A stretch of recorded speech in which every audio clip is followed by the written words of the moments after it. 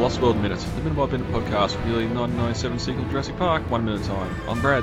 I'm Dave. And today we're here to discuss minute 69 of The Lost World, and a new week and some new news coming out from Jurassic World Fallen Kingdom. We have a 6-second little teaser that came out during the past week, which shows Owen scratching the underside of the jaw of a baby raptor.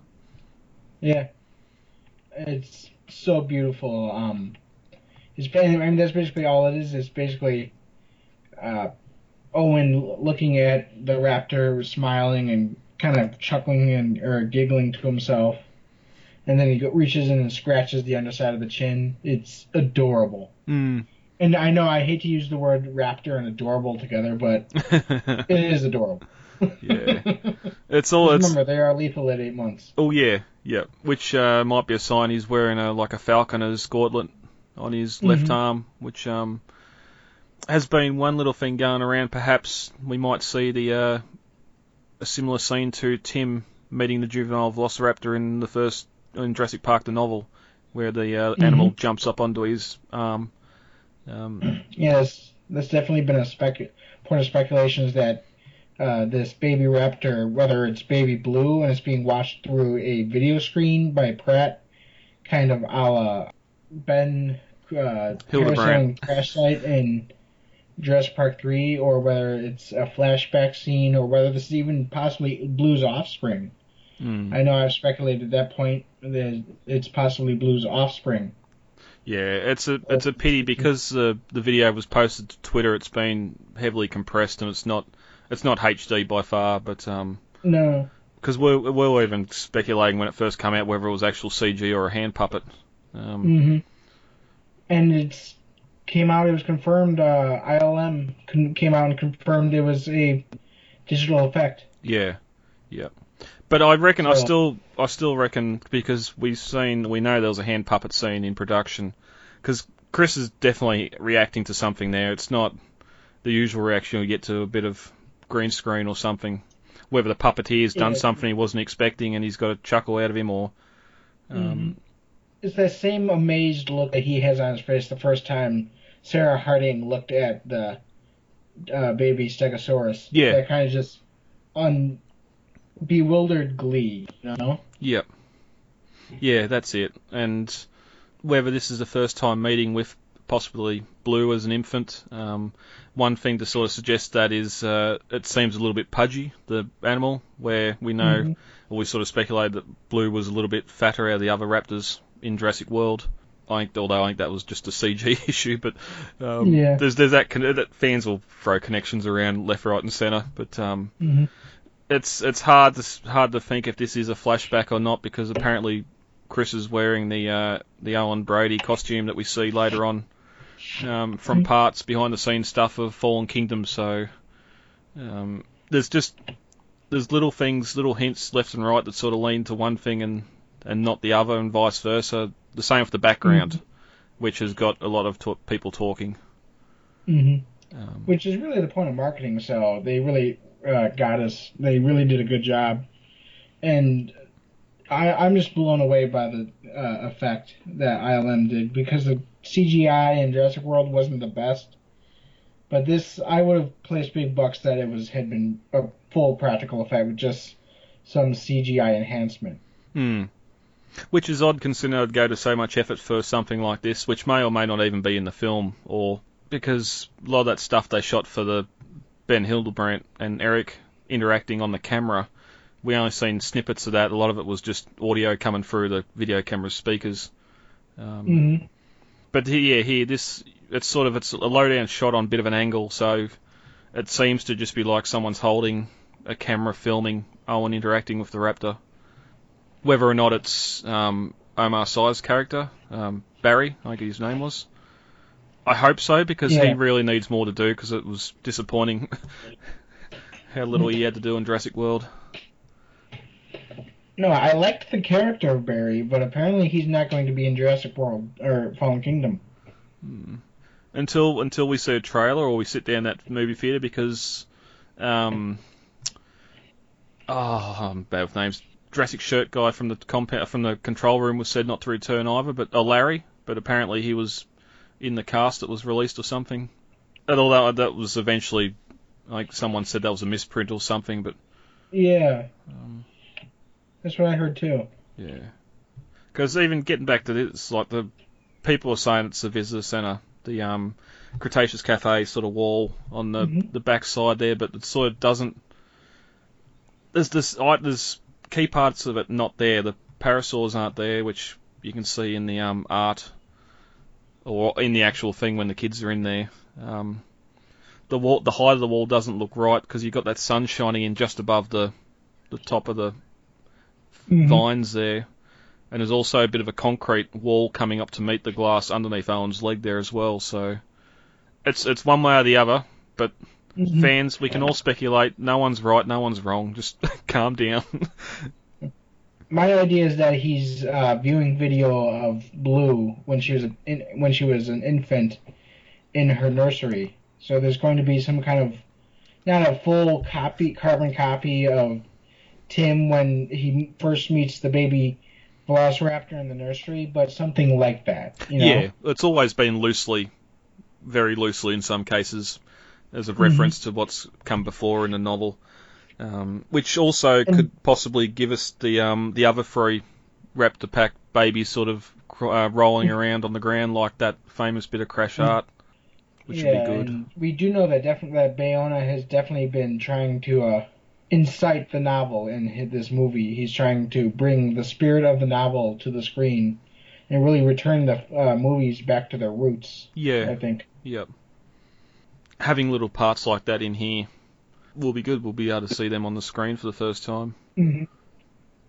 I wonder if the Falconer's Gauntlet's sort of an interesting one, because you wouldn't think in the training of the Raptors it'd be necessary for them to jump up on. Maybe it's just in case they snap at him or something, he can use his left arm to sort of in defence. Well, that's kind of what makes me think of the nursery scene with Tim from the first novel. The first thing that the raptor does when it sees Tim is jump into his arms and sink its claws in. Yeah. So the arms would be to avoid being kind of slashed up by the claws, like a falconer, which a falconer's gauntlet prevents. You know. And this thing's definitely got some scratches on it already too. So it's been used before for exactly that purpose. Exactly. I suppose one other thing with it, with the CG model as well, it's got one thing that certainly made me think it was CG was the fact that a lot of things are moving. Its nostrils are flaring, sort of the skin on its snout where the nasal cavity would be is sort of puffing in and out as well, because you can't do CG without making every muscle move. So. But it's also got, it looks like a velvety skin it's got on it as well, but it might be just the compression on the video. I think it might be that. But even then, I mean, Sanderson Studios proved that you can do everything that you just mentioned with a animatronic in The Lost World, and we brought it up when we covered that minute. The T-Rex could move, dilate its eyes, it could move its nostrils, the T-Rex could kind of like snarl the lips a bit. I mean, we know that that animatronics can do that, so that's what made me think that it was a practical effect. Yeah, we only got to look at sort of how they animated some of the puppets in Jurassic Park as well. Like even as far back then, like I'm pretty sure none of the Dilophosaur shots were CG. It was all practical. The whole. Oh, it was all practical. Yeah. So and that thing's doing the same thing, sort of breathing and looking really good, so.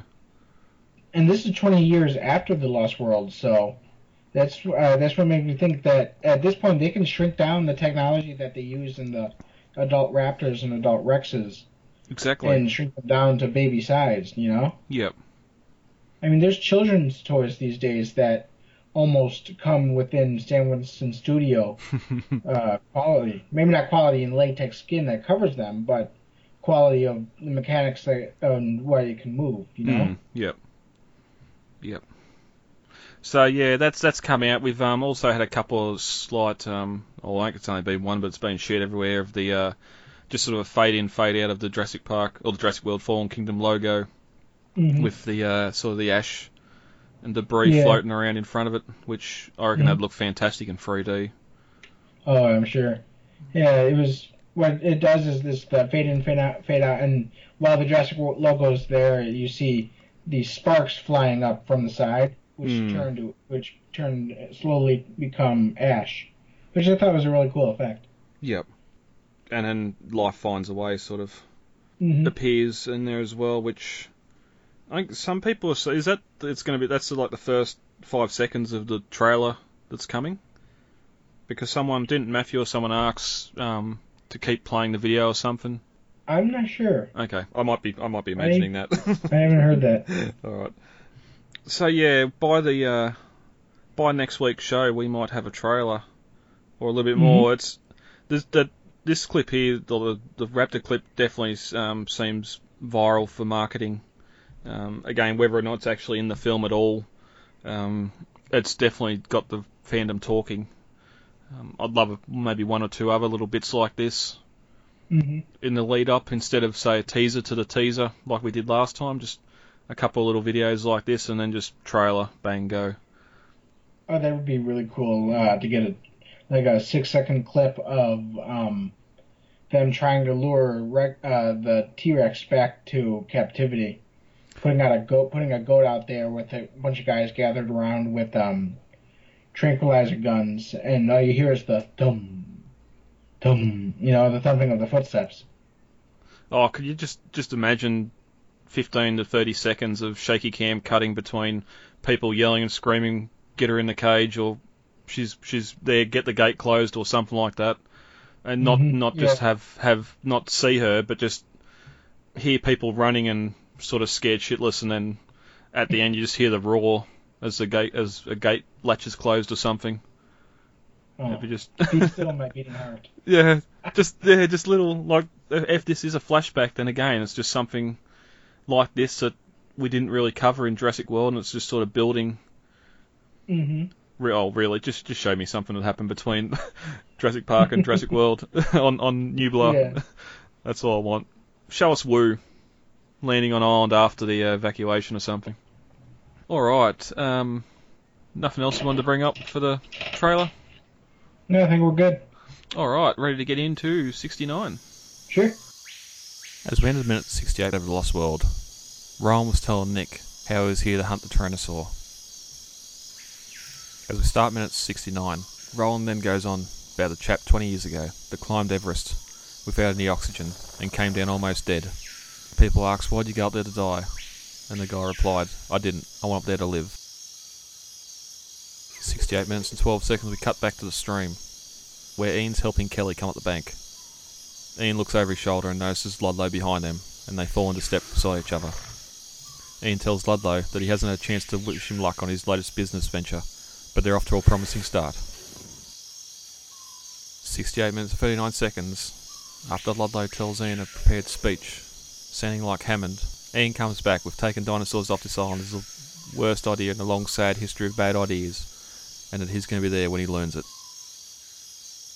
68 minutes and 49 seconds we cut to a wide shot as the group walks through an open grassy plain following a tree line, and the score picks up. Cloud-covered mountains can be seen in the background, and as we end the minute, an animal bellowing can be heard from somewhere off in the distance.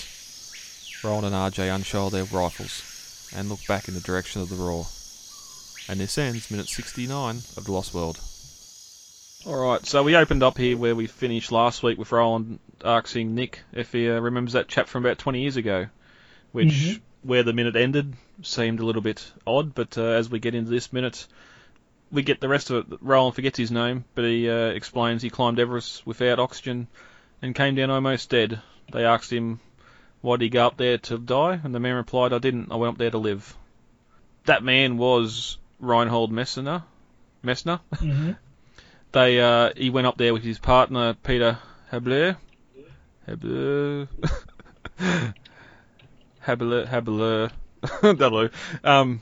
Habeler, and back in May 8th, 1978, they both climbed up there, went up without supplemental oxygen, climbing Mount Everest, which was thought to be impossible at the time.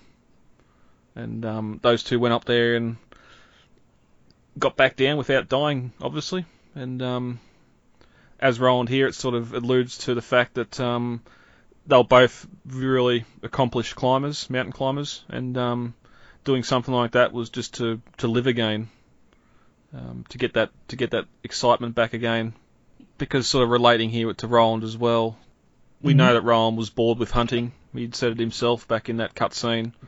And sort of being able to come on this hunt with a creature he hadn't been able to hunt before is just sort of give like a shot in the arm of adrenaline.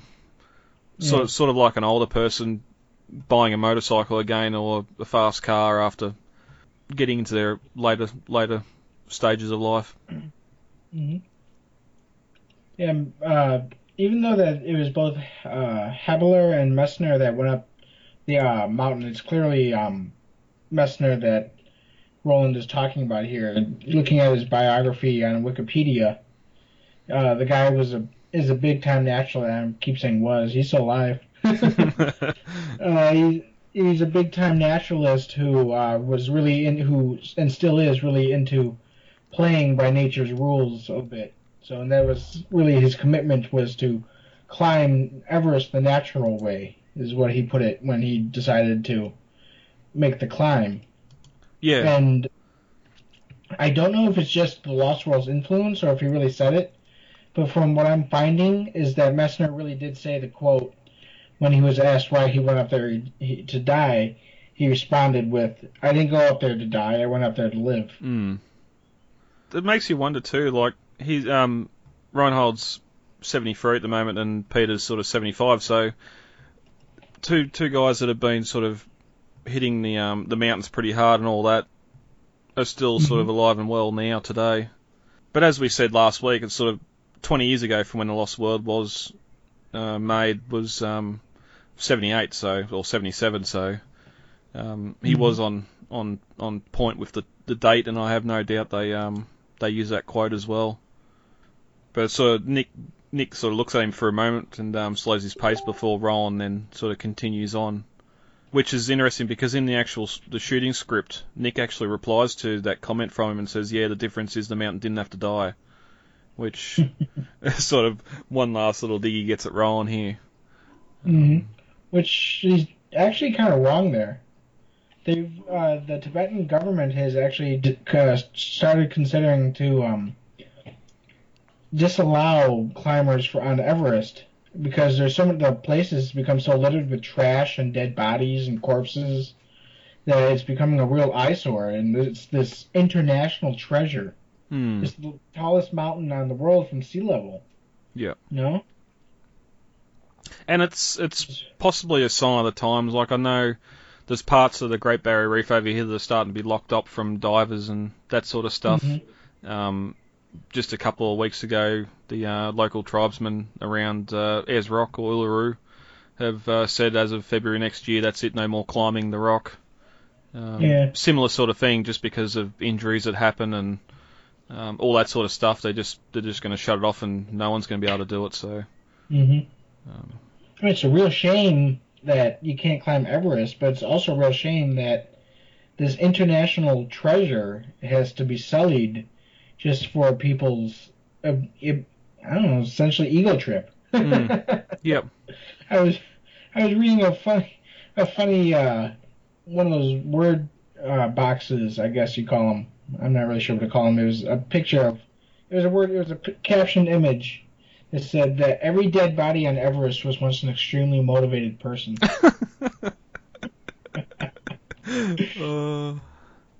Well, that's the thing, especially up there. Like, people die and people stay there. They don't normally bring them back. Yeah, they don't bring the bodies back. They freeze and they turn into corpsicles. Eventually. Yeah, that's just a sad state of affairs. Like, you only got to look back again. I'm not exactly sure when, but I'd say probably 20 years ago or something, where stuff like the pyramids, you're no longer allowed to climb up on them. That's all off limits. Other sort of around the world monuments and that like that, there's just mainly because of stupid people doing stupid things, but it just wrecks it for everyone else. But exactly. It's a shame that stupid people have to ruin stuff for everybody. Yeah, yep. We cut back to the stream. We've seen Roland and Nick crossing in the previous minute, where Ian just crosses and helping Kelly along. And there's nothing to spark it, but he sort of looks over his shoulder and notices Ludlow coming up behind him, and those two start sort of falling into step and talking to each other.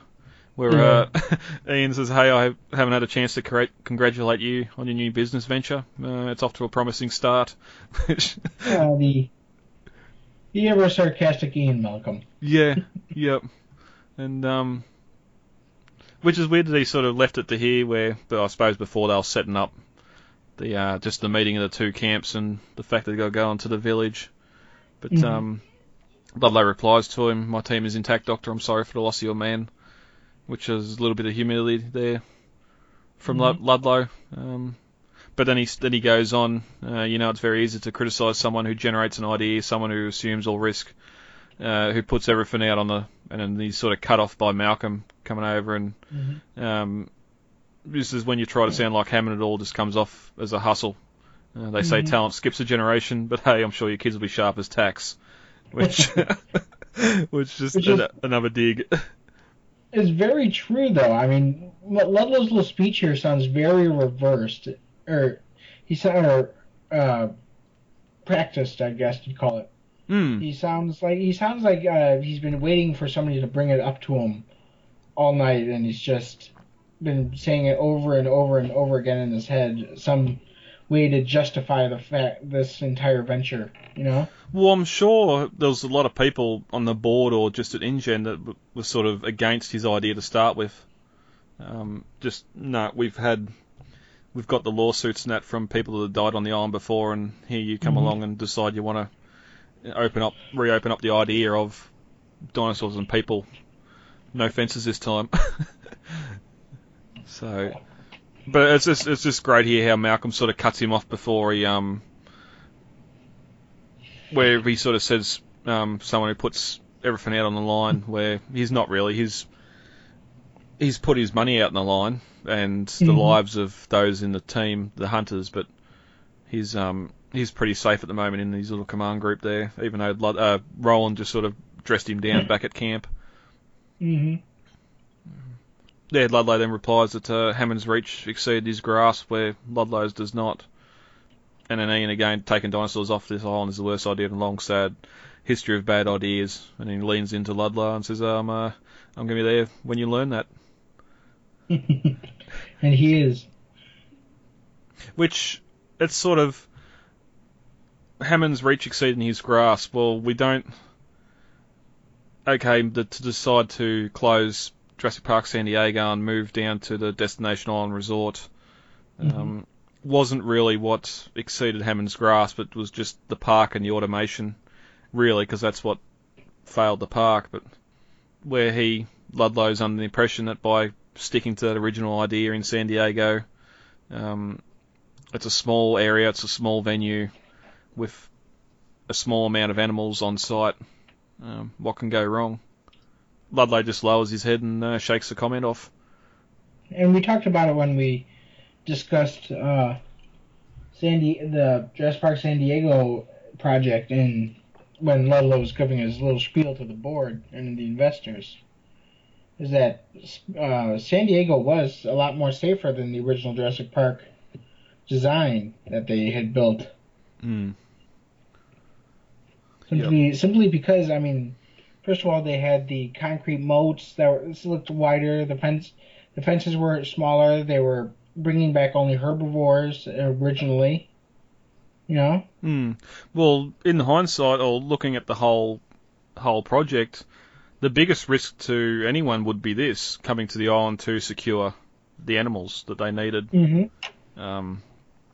Again, why doesn't InGen headquarters have DNA records that they can just have a little lab and make the animals they need in-house? But it must have been cheaper to go and put this hunt on and go and fetch the animals. But plus, as we see in Jurassic Park 3, it's possible they just didn't have the infrastructure to do it cheaply. I'm sure Isla Sorna alone was probably a pretty penny to set up, and all that automated robotic work that was hatching the dinosaurs, you know? There might be one other thing, and I've only just thought of it too, that sort of stopped them, and that was the sort of government regulations and all that. In the novel, the whole reason they went to Costa Rica was to be away from the sort of the American government and the UN and that sort of thing, where they can conduct their research somewhat in private without fear of recourse.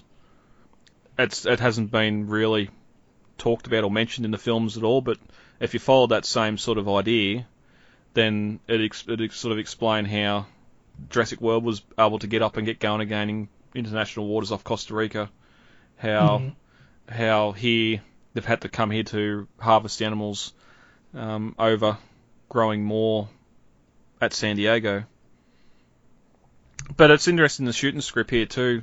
These two scenes were reversed. We had Ian talking to Ludlow first, and then the Nick and Roland scene, which was reminiscent we brought up in an earlier minute, where Burke and Dieter are discussing the Compy and the trackway from the Rex, where Roland goes off on a little hunt to find a nest. And there's also the scenes described as bright moonlight, which explains sort of last minute where we see the group leaving the coast behind, and it's sort of somewhat lighter. Whereas here it's sort of pitch black again, mainly because it's rain, like heavy rain, and the dense clouds would keep the moonlight out.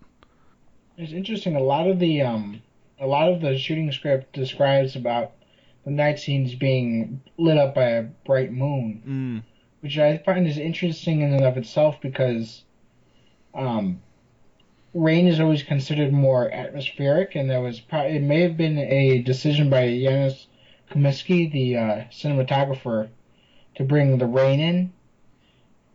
I've always kind of thought that full moons or moonlight was always a bit more dramatic or spooky in a way.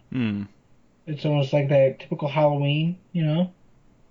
Well, we sort of get that towards the end of the film with the camp, the open field, and then into the worker village, where, okay, you'd say it's clearly a bright moon. It's more stage lighting, or set lighting, but unfortunately, but it is a lot brighter than what we see in these sort of shots where it's dark, a lot darker, and raining heavily. Which also helps you sort of, you can keep to a tight set. You don't have to worry about hiding things that may be visible, like stage lights and everything else. But we cut here clearly to day, and a wide shot of a rolling grassy plain. The survivors are walking left to right along a tree line, and we get that score pick up nicely. And I love this shot here, because this is what The Lost World is about. It's this monumental nature, and humans are just so tiny before it, you know? Yeah, you got the large rocky mountains behind them, which are just covered in fog, like you'd get after rain in the tropics. Just that low depression. And it's just, as we sort of said before too, this is sort of up above Caffey's Beach area as well. So they're still filming in that sort of area. And one thing I noticed here too, which is a bit odd, the first half of the group are running as they go up over that little bit of a rise, where the second group isn't. And I'm wondering if this shot was also reversed, because we cut to the front of the line where they're about to head back into the forest, and you could hear a roar from behind them off in the distance, and sort of Roland and RJ whip around with their guns on the ready, where no one else really does. Burke sort of just looks over his shoulder and keeps on walking. But Roland gives them sort of a hurry-up wave, and they start running towards the forest. So I wonder if that happened, and then it should have cut to the wide shot. Well, it's definitely a possibility, because Ian looks back as well a little bit, about as much as Burke does. Yeah. And you can see him holding Kelly closer, and looks like he's about to take off, running. But then we cut to the next shot of them in the woods. Yeah. And it's never explicitly said that it's a T-Rex roar. That was going to be my next question. It was supposed to be implied. Yeah, that was going to be my next question. Yeah. Whether it's a sign of, okay, your first sort of hint that the Tyrannosaurs are following them, or if the Tyrannosaurs just found their camp. and maybe where the baby was chained up, because they'd have to have a bit of scent around it. Mm-hmm. Blood from the broken leg and that sort of thing as well. Or if it's something else. It's a very mysterious roar, because we never hear the T-Rex actually make a sound like that in any other scene. Let's just say it's a Spinosaur. Because really, it's only that, or the was that red one an Allosaur in Jurassic Park 3? The Ceratosaurus. Ceratosaurus, yep. So really, it could only. I suppose it doesn't have to be a carnivore either, but you'd think carnivores would give that sort of guttural roar more than what a herbivore would, but it definitely gets their attention, and it gets them moving anyway. But it's also in the shooting script, the scene is described as dawn dissolving, the black sky of the night. So again, where it sort of looks dark and gloomy here, this is sort of early morning. Yeah, but instead we've clearly cut to more of a late afternoon shot by this time. This seems, because the next shot we get of them in the redwoods, the sun seems a bit lower in the sky. Yeah. And then when Peter gets chomped, it's clearly sunset. Yep. All right. And of course the minute sort of ends here after they hear the roar and head back into the forest again. So. And if else on 69, Dave, you want to bring up before we get out of here? I think we're good. All right. All right, guys. Let's get the hell out of here. Contact details are on the website, thelostworldminute.com. You can email feedback to thelostworldminute@gmail.com, Facebook, The Lost World Minute, Twitter @The Lost World Minute, and Instagram, The Lost World Minute. Easy to remember. Yeah, very easy to remember. Right. David, thank you for joining me for this record. You're welcome. And we'll be back. I've been Brad. I'm Dave. And we'll talk to you all later. Goodbye. Talk to you later. Bye. It is absolutely imperative that we work with the Costa Rican Department of Biological Preserves to establish a set of rules for the preservation and isolation of that island. These creatures require our absence to survive, not our help. And if we could only step aside and trust in nature, life